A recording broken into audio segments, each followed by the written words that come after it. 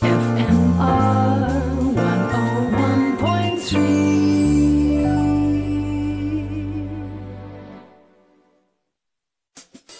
FMR 101.3. People of Note on Fine Music Radio is proudly brought to you each week at this time by Peter Turin Productions.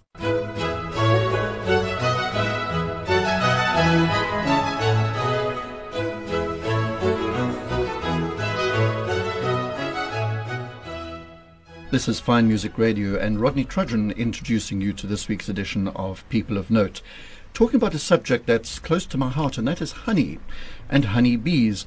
And have you ever heard of a honey sommelier? Well, I'll introduce you to one in just a moment, but the inaugural Cape Honey Festival took place in Paarl just recently, hosted by the Western Cape Bee Industry Association, with spice route destinations, a mecca for food lovers. And the Western Cape, I gather, produces some of the most developed and diverse honeys in the world. Now, my guest is Natasha Lyon, a beekeeper, bee guardian, and South Africa's first honey sommelier. She trained through the National Register of Experts in the Sensory Analysis of Honey in Bologna in Italy, and has quickly established herself as a leading authority on honey, bees, and bee conservation in South Africa and around the world. She's also the founder of Lion Raw Artisan Honey, as well as the heart and soul behind various other bee-benefiting brands and business endeavors. Natasha, welcome. Thank you. I think that you you are something of a unique guest, because when we talk about a sommelier, one thinks of those experts in restaurants that come and tell you what wine to pair with your food. And it is similar what you do, isn't it? Exactly, yes. That's actually a good thing, because it introduces the audience to a practice. Obviously, the skills and the application of the training is very similar to that of olive oil tasting, wine tasting, etc. And yes, I'm often met with, really? Now there's a sommelier in honey too. But it is such a, there are very strong similarities, but then there are key differences as well. And some of them is, you know, the botanical footprint from which the bees forage. So with wine and olive oil, the winemaker and olive oil maker have got some kind of control over the varietal where they plant their, you know, the vegetation or the wine vineyards and the trees. Where with honeybees we can place our hives in or set up a little apiary in a specific botanical footprint, but you really don't know. You know, the bees can fly between 5 and 7 kilometers radius, yes, and sometimes even further. Yes. So although we have an idea what they forage on, and that is one of the key things about being a beekeeper. You know, we've got some amazing beekeepers in our country. You know, some of them second, third generation, small artisanal beekeepers that are so in tune with their botanical footprint, and it's like reading a book. You know, they know when certain plants will be flowering, the nectar flow, how rainfall, both in the previous year and the current year, affects the production of nectar. And yes, so it really is an artisanal profession. Are there many sommeliers, honey sommeliers in South Africa? So this course have been running since I think it's 1998 in English. Before it was done in Italian, and I think they've had over, I mean, I was there in November 2022, and Raphael was saying on our notes it says 3,000, but a lot more students that's gone through the course. However, very few actually end up practicing. So currently I'm part of an international honey sommelier work group. It's an informal work group, and there are 6 of us across 5 continents. So it's very specialized, and I think it's a very new thing still, you know. So right. yeah. It's an unusual career choice, highly specialist it seems. So what made you decide to become a honey sommelier in the first place? Well, to be honest, Rodney, I had no idea this is where it's all going to end up, really. I've just followed my passion and kept reading. And have you always had a passion for bees? Because it sounds like it. You know, for nature, yes. And it's bizarre. Like when I started working with it, I remember when we were little, I used to follow the bees around with glass jars.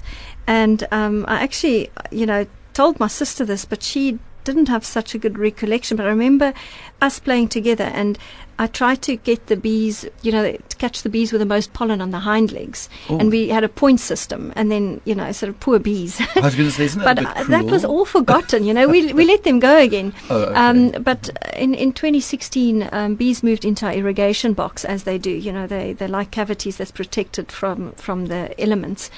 And we got beekeeper Andrew to come in and relocate. And I asked him to if he can break off a piece of honeycomb. Now, we've all seen honeycomb, in photos, In fact, there's one etc. standing here. Yes, filled with Because honey. you're threatening yes. a honey tasting right here on air. Indeed, if we've got time, that would be wonderful. Okay. And Andrew, relocated the bees, and I remember holding up this comb. Well, first of all, it was virgin comb; it was quite white.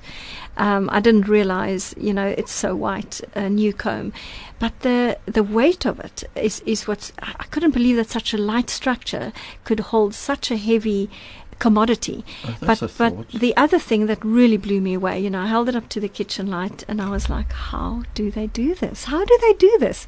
I mean, have you ever studied those little hexagon cells? I mean, they are exactly the same. There's no one in there with a, Yeah, engineer with a measuring. Yes. And it just started from there. I started reading, and I became a bit obsessive, to be honest. And when I realized, we've got nine different biomes in South Africa, our honeys are super complex. And when I realized how many different flavors and aromas, and the other thing is every single harvest is unique. Every harvest is like a snowflake. So you, Rodney, I mean, if you go to a wedding or come to work, etc., you may dress differently, so you've got, I always use that analogy because there's tweaks in the differences of a certain apiary's honey that you would harvest year after year. So innately that DNA of the honey is the same, but every single harvest is different, like you would dress for different occasions. It's just absolutely fascinating and intimidating, I can tell I'm you. 'cause sure, gosh. And I hope you're not allergic to bee stings. I'm not yet. Sometimes you can develop, a reaction or allergic reaction that worsens every time. I interviewed a man who wrote a book called The Honey Mountain, Okay. and he is allergic to bee stings. Oh my but gosh, he spent his yes. whole life working with bees. Natasha, there's so much I want to ask you about, not only about honey and bees, but also the actual job of a honey sommelier and how you taste this sort of liquid that's so thick. Yes. But music, what about music? What is your first piece of music? So there is a song that just takes me back to the series, and I'm sure many listeners could relate to it. But I just love this series, and the music makes me think of mountains and sea and community and life, really, which is called Cold Little Heart by Michael Kiwanuka. So that's my first choice.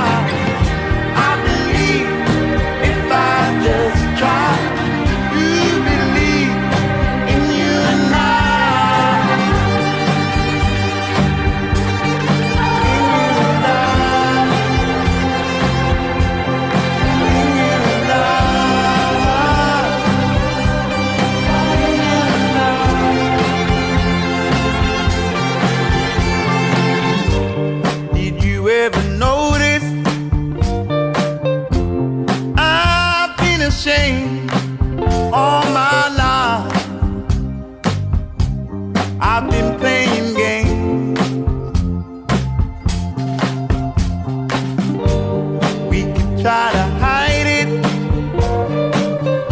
It's all the same. I've been losing one day at a time. Bleeding, I'm bleeding. My cold little heart. Oh, I can't stand myself.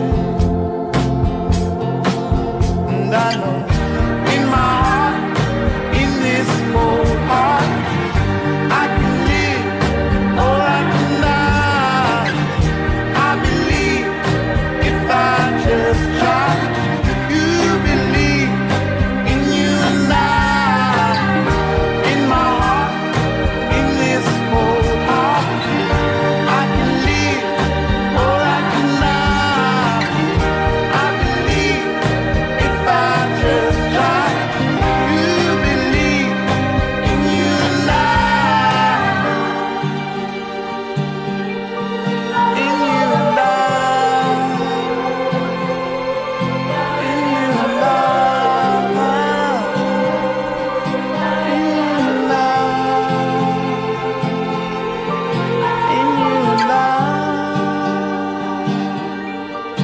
In you and I. In you and I.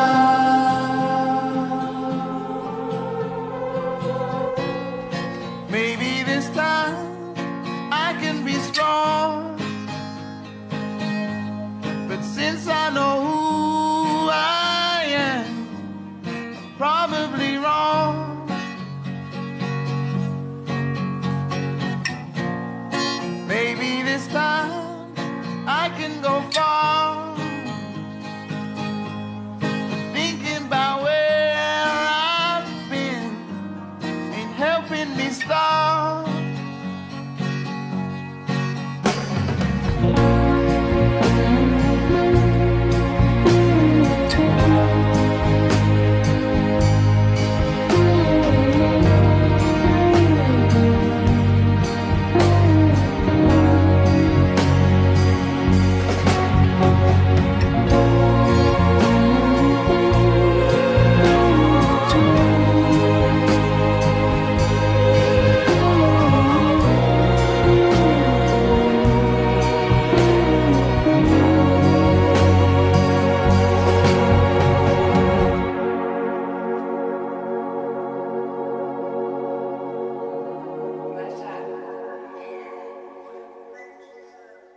That was called Cold Little Heart, Michael Kiwanuka, and it was the first choice of my guest on People of Note here on Fine Music Radio this week, whose name is Natasha Lyon, who is a honey sommelier, and we're talking about that. We're going to be tasting some honey soon. But Natasha, what I wanted to know was, why should honey have the skills, specialist skills of a sommelier? I think if you ask that question, you will get several different answers. Okay, But no, fair enough. for me, really, it is above all else to enjoy the honey, to experience these different botanical footprints through the honey. You know, when we open that jar of honey, the bees that made it is already in bee heaven. You know, they live between like 5 and 7 weeks. But the honey is a story of that botanical footprint of the weather, the way the honey's been treated. So for me, the sommelier work behind it and what I do is to showcase our honeys and using these skills to describe what we taste, see, and the whole flavor of it, and also the texture of the honey, because honey granulates, as we know. It's a natural, sort of phenomenon. However, adulterated honey that's got added, sugars to it will also granulate. So for me, it is really to transfer these skills and to use language for people to understand and explore honey and ultimately enjoy honey and seek out their local beekeepers, really to try and get raw honey and honey that is true to that botanical footprint from their local beekeepers. Mm-hmm. Our beekeepers really need support from public. Because the other big controversy, isn't it, that so much honey on sale in our supermarkets is definitely not raw. it's been fiddled around with, so one needs to find and buy raw honey specifically. Yeah, I think it's a difficult topic, that one, Rodney, because first and foremost, there will always be a market for quantity, for large scale. Of course. We're dealing here with a slow food. This is a whole food entirely made by nature.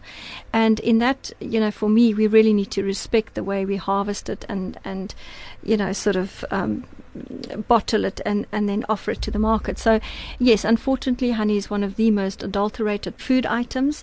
I think it is very difficult, obviously, to make claims. I always say in my collection, my honeys, I don't, honey is not included in my collection unless I work with a beekeeper more than often than not present at the extraction of it. But I think that if we understand the different processes, for large-scale honey, those tons and tons of honey, is heated so that the heating deters the granulation, because the consumer wants a runny product.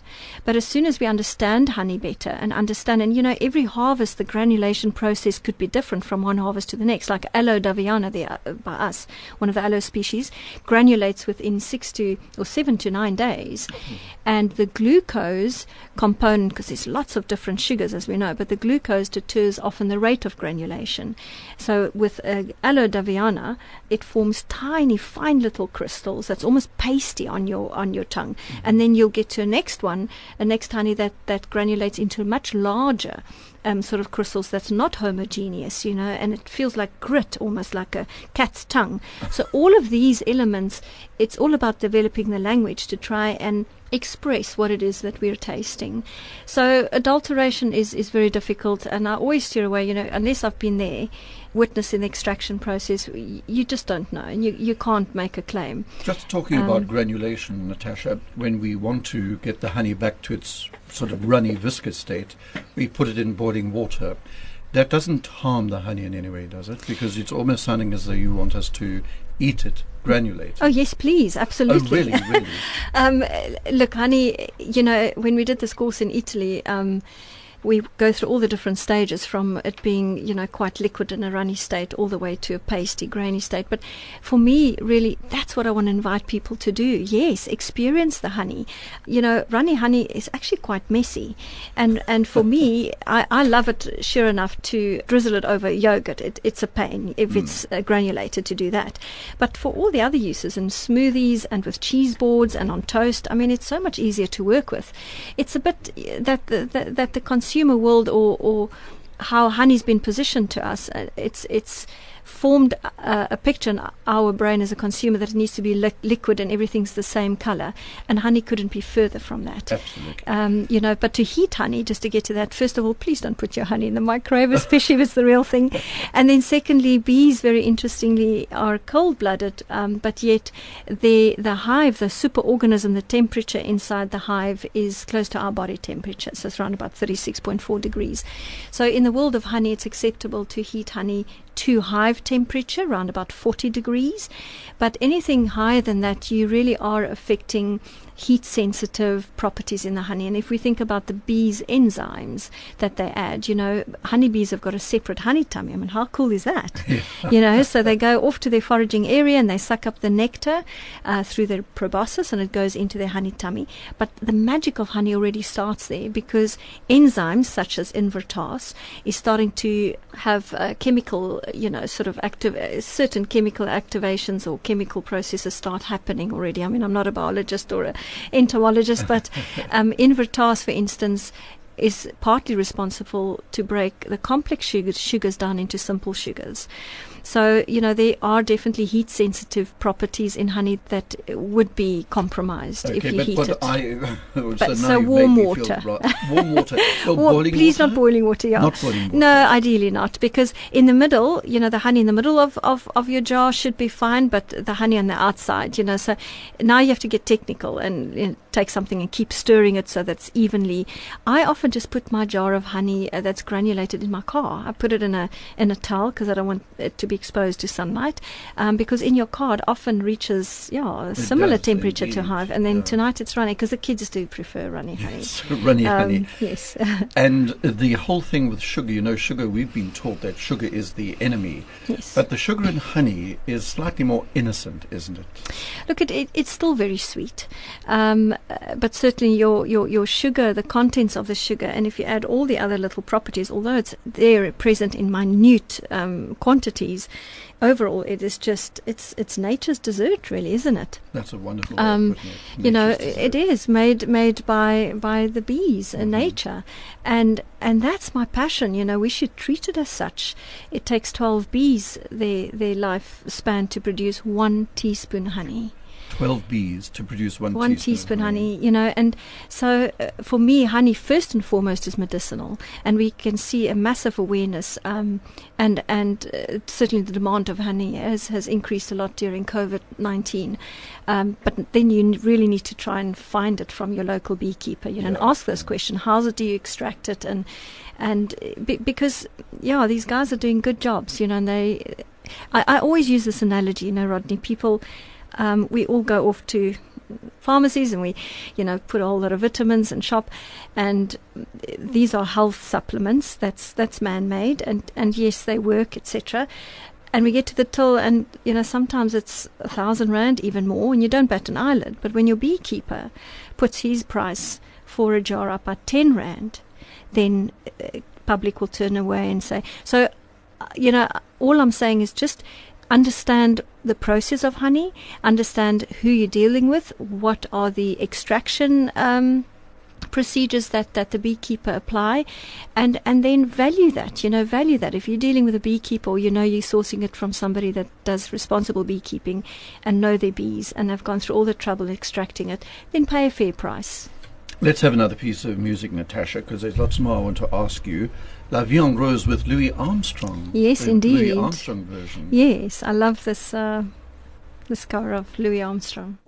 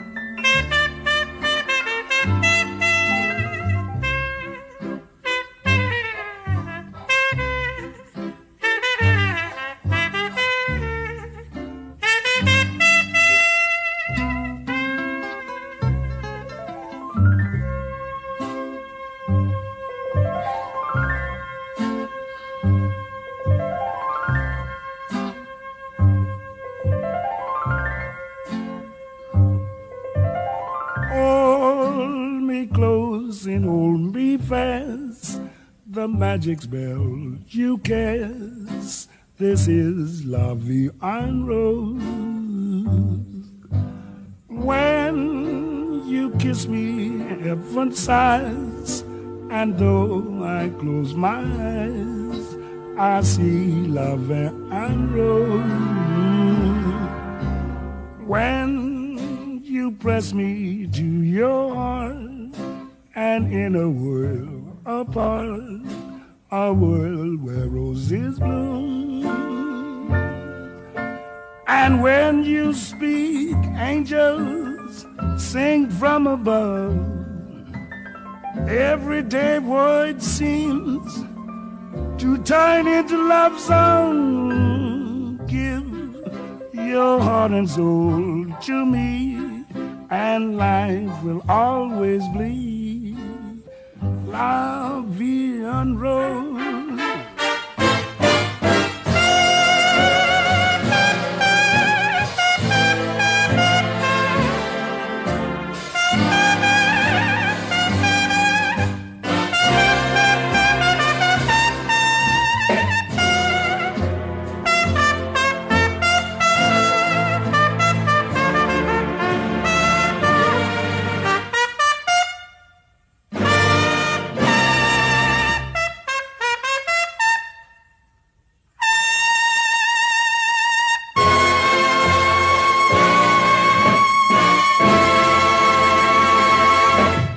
Louis Armstrong's version of La Vie en Rose there.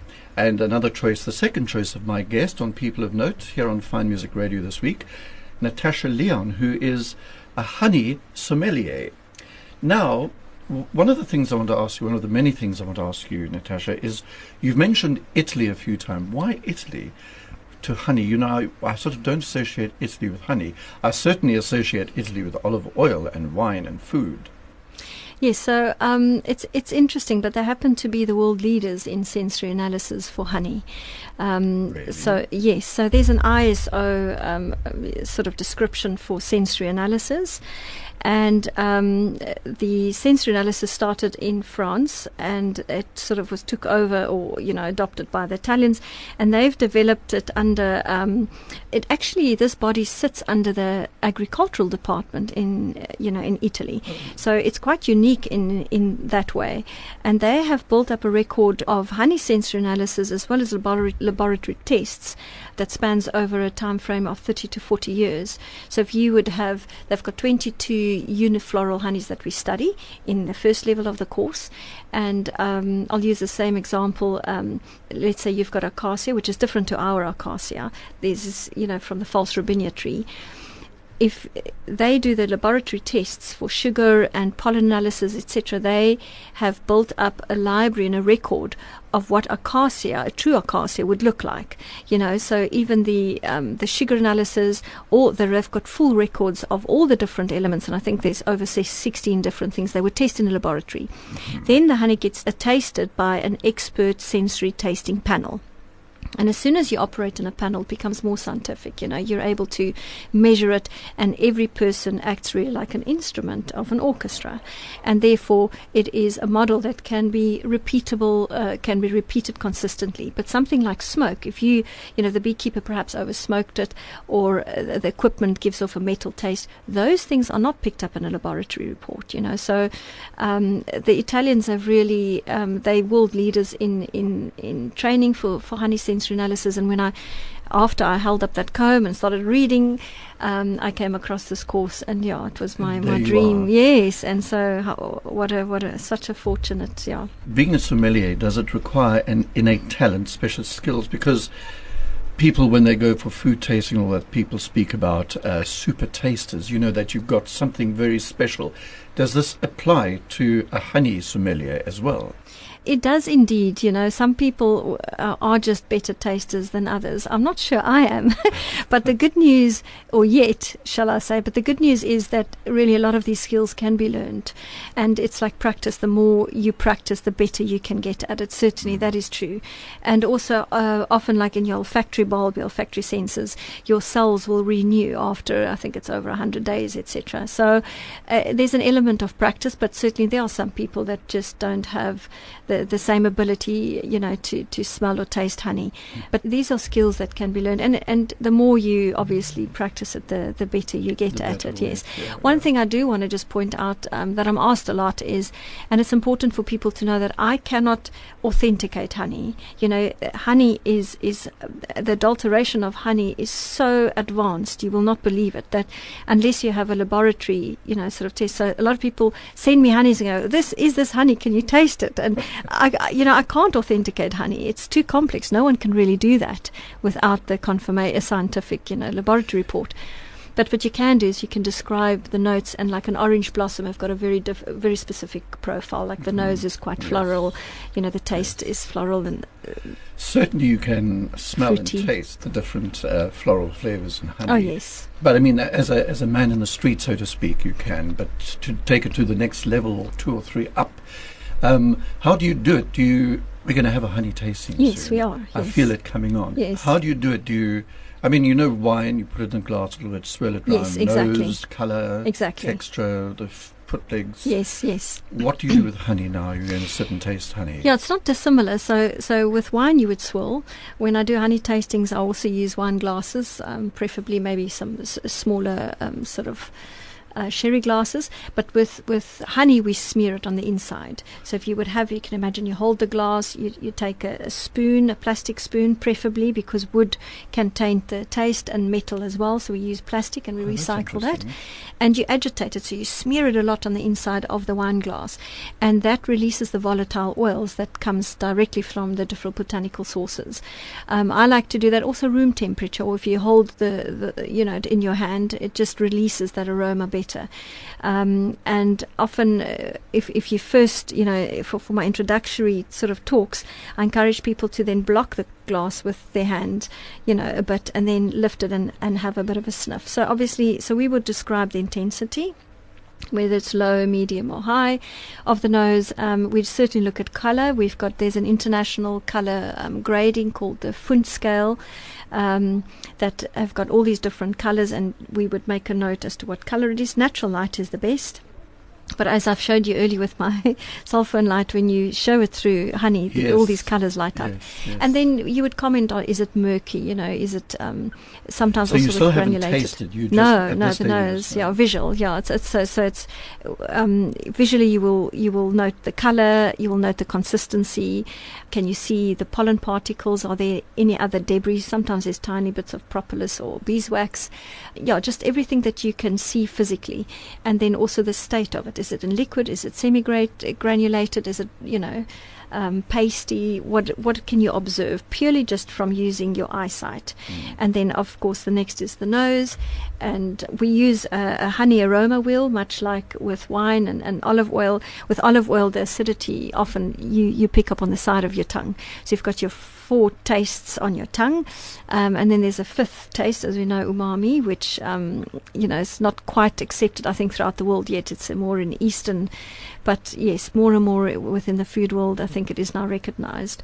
And then we get to the taste. So once you put you've smeared your honey, then you take a good dollop of the honey and you place it on your tongue, and you need to allow your saliva to form, because the saliva and mix it throughout your mouth for those volatile oils to reach the olfactory bulb, and ideally to exhale through your nose. So that's very similar to wine. Yes. The only thing is your brain needs to be engaged to what else are you experiencing, the textural feel, because the pressure or of the grains on your tongue, and obviously often in our mouth, these feelings are exaggerated. Sometimes you'll have something stuck in your teeth after you've eaten, and it feels like this big something, and when you pull it out, it's just a tiny, so those feelings and senses, the texture is exaggerated in your mouth. But then there's another element where, if the glucose dissolves, for instance, very quickly, you get a sense of a coolness on your tongue, which has got nothing to do with the taste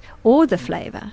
So it's a sensation, that you experience. Yeah, so let's just take now, what I want to do, Natasha, is I want you to do a little honey tasting for us here in the studio.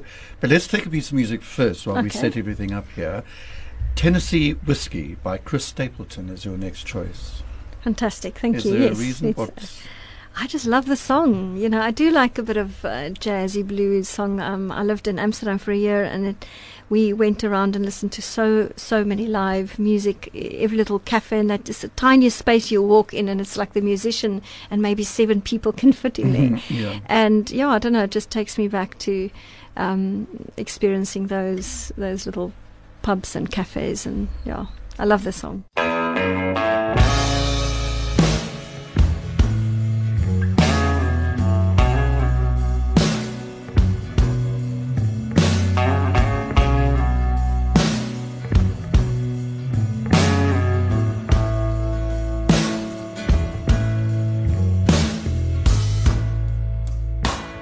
spend my nights out in ballroom.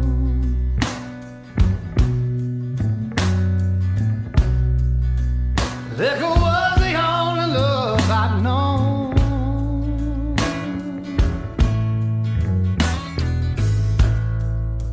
But you rescued me from reaching for the bottom and brought me back, being too far gone. You're as smooth as Tennessee whiskey. You're as sweet as strawberry wine. You're as warm as a glass of brandy. And honey, I stay strong on your love all the time.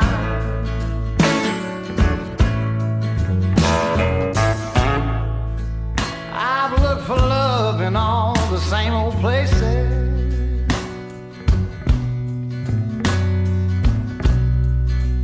Found the bottom of the bottle's always dry.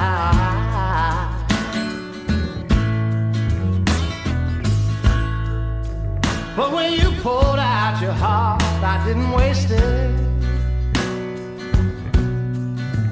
'Cause there's nothing like your love to get me high. And you're as smooth as Tennessee whiskey. You're as sweet as strawberry wine. You're as warm as a glass of brandy. And honey, I stay strong on your love all the time.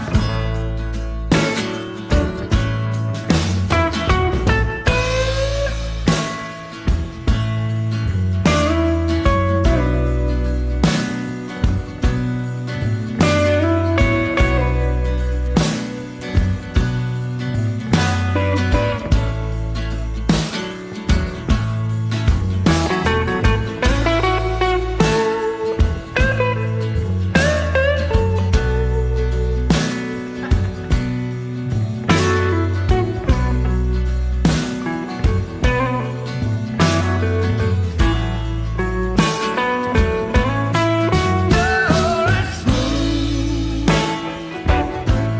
as Tennessee whiskey. You're as sweet as strawberry wine. You're as warm as a glass of brandy. And honey, I stay strong on your love all the time. You're as smooth as Tennessee whiskey. Tennessee whiskey. Tennessee whiskey. You're as smooth as Tennessee whiskey. Tennessee whiskey. Tennessee whiskey.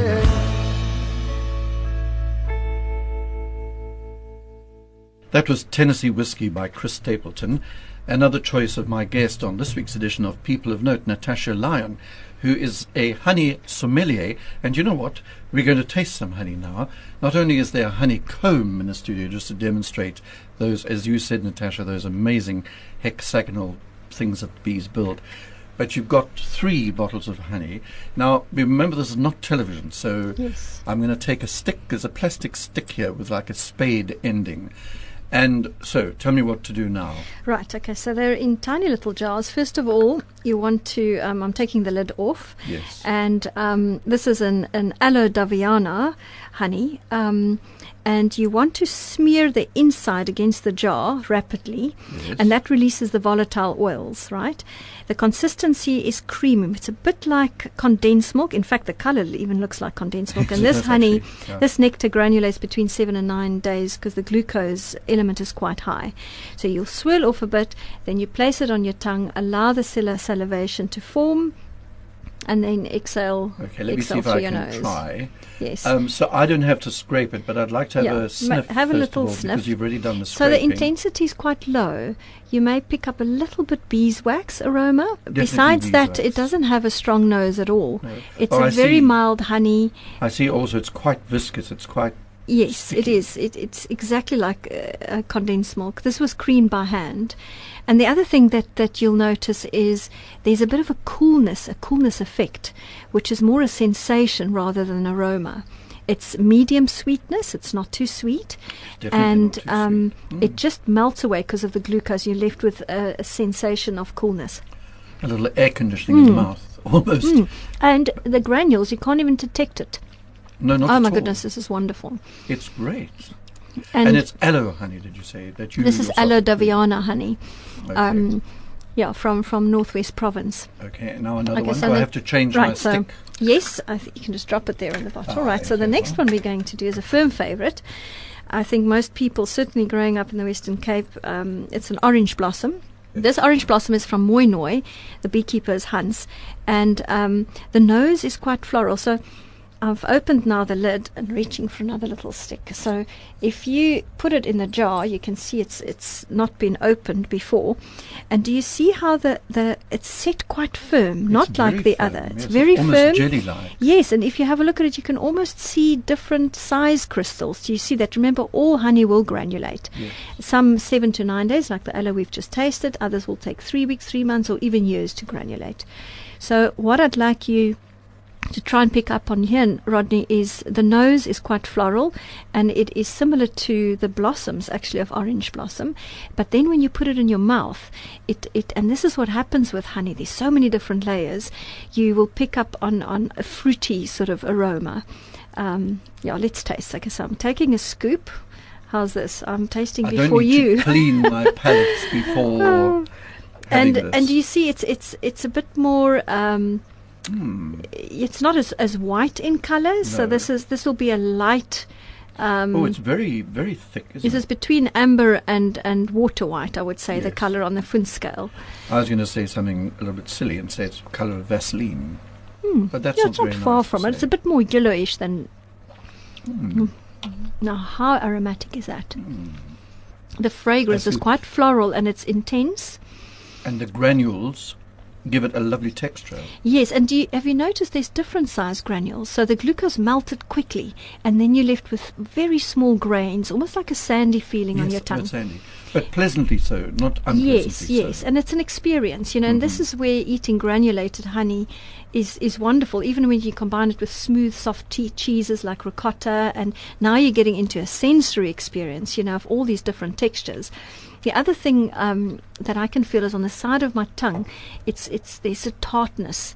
I'm there's- very aware of the tartness, it's- but I don't know where in my mouth it's Yes, coming it's from. almost as if it's a little bit pungent, but pungency is not an attribute to orange blossom, really. How can I say? You've got like a dry mouth feel. Do you feel that? It's almost Yes, like it's dried out you're your right. mouth Yes, completely. it's dried out my mouth, right? absolutely. But One this wants is to have a a sip of wine. Yes. So and so where is the wine? I'm not allowed to. So the other thing also, this orchid that it comes from, there's citrus as well. So it's not just orange blossom.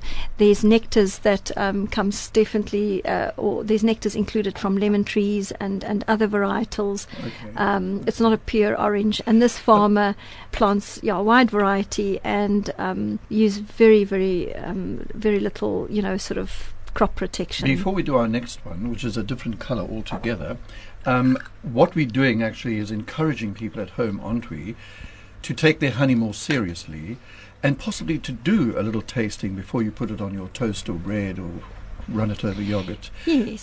Just as you say, going through these, take a little stick Yes. and taste it out the bottle first. Absolutely, that's a very good point. Absolutely. And then thereafter start mixing and combining and pairing. You know, the honey have got so many different flavors and aromas that an orange blossom from Moinoi, where this one's from, and citrus dal, again, it's the same DNA, it's the same botanical, but a different botanical footprint, which just, there's different layers. So you get like an acacia, and you get a orange blossom that's slightly more fragrant or just different. Let's Because do there's the other other nectars one, in it 'cause as I don't well. want remember? to run out of time. Yes, I'm yes. intrigued in that one because Yes. it's much darker. So the next honey we're going to taste is quite a dark, much darker than the other two. It would be a medium amber honey, and this honey took about 3 to 4 months to granulate. This, Rodney, is a very rare honey. It comes from the bucanote tree. And so although in this apiary there's always bucanote nectar, this is a definitive bucanote because the rain in the previous year just meant that there was a massive nectar flow. And the nose is definitive coffee. You will think that I've infused this, and I have not. Yeah. Actually, I should have kept quiet and asked you to. Oh my goodness me. Isn't that incredible, right? You have definitely put some coffee No, in there, haven't I mean, you?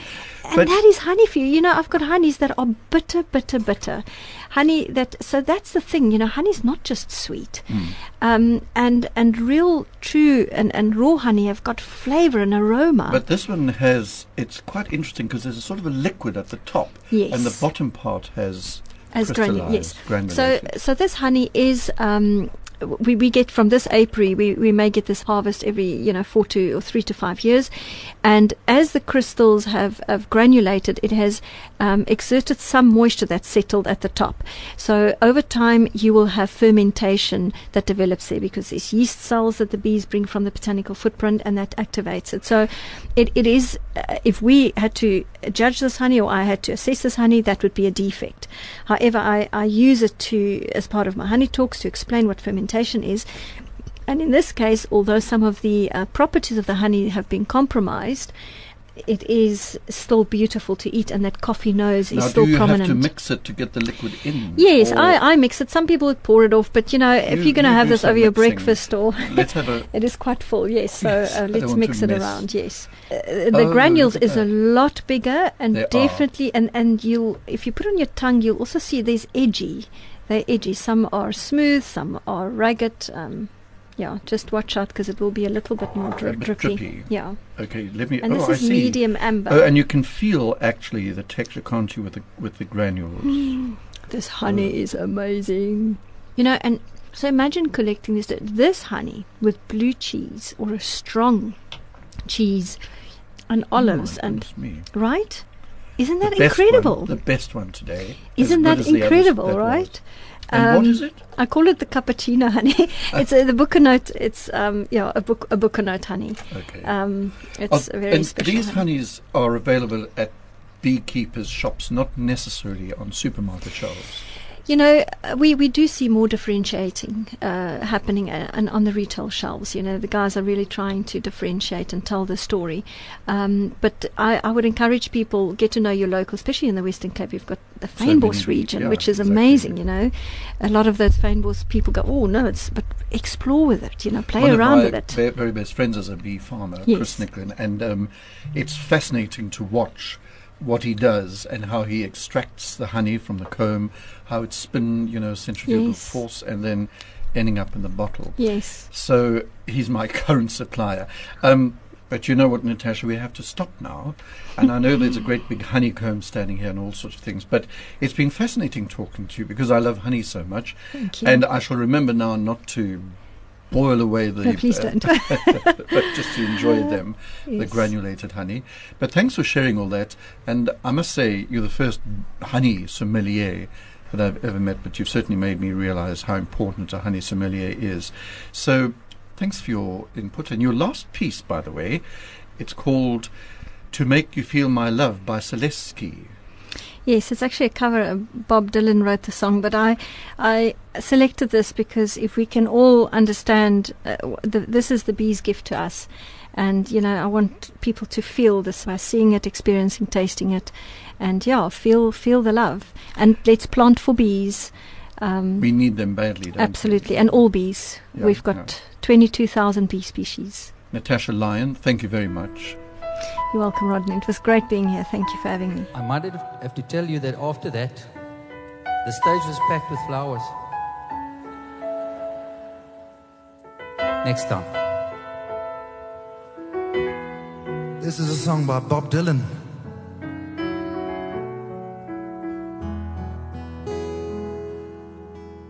When the rain is blowing in your face and the whole world is on your case, I would offer you a warm embrace to make you feel my love.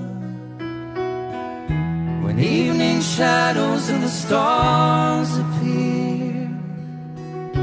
and there's no one to dry your tears, I would hold you for 1,000,000 years to make you feel my love. I know you haven't made your mind up yet, and I will never do you wrong. I've known it from the moment that we met. There's no doubt in my mind where you belong. I'd go hungry, I'd go black and blue, I'd go crawling down the avenue. There ain't nothing that I wouldn't do to make you feel my love.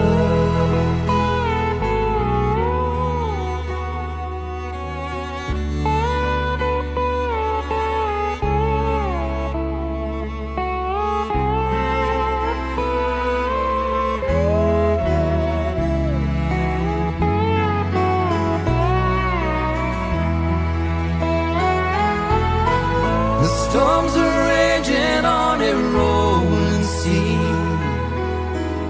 and down the highway of regret, the winds of change are blowing wild and free, but you ain't seen nothing like me yet.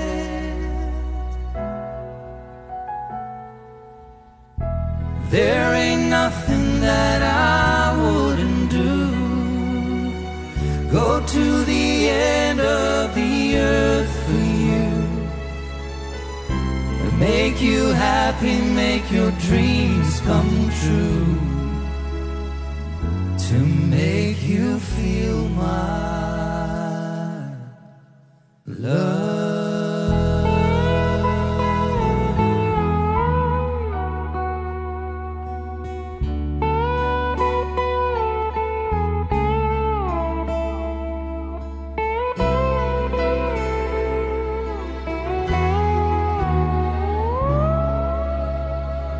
To make you feel my love.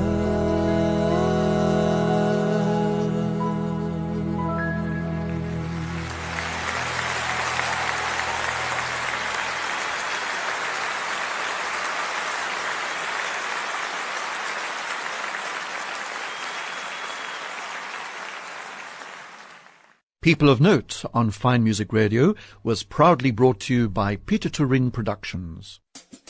FMR 101.3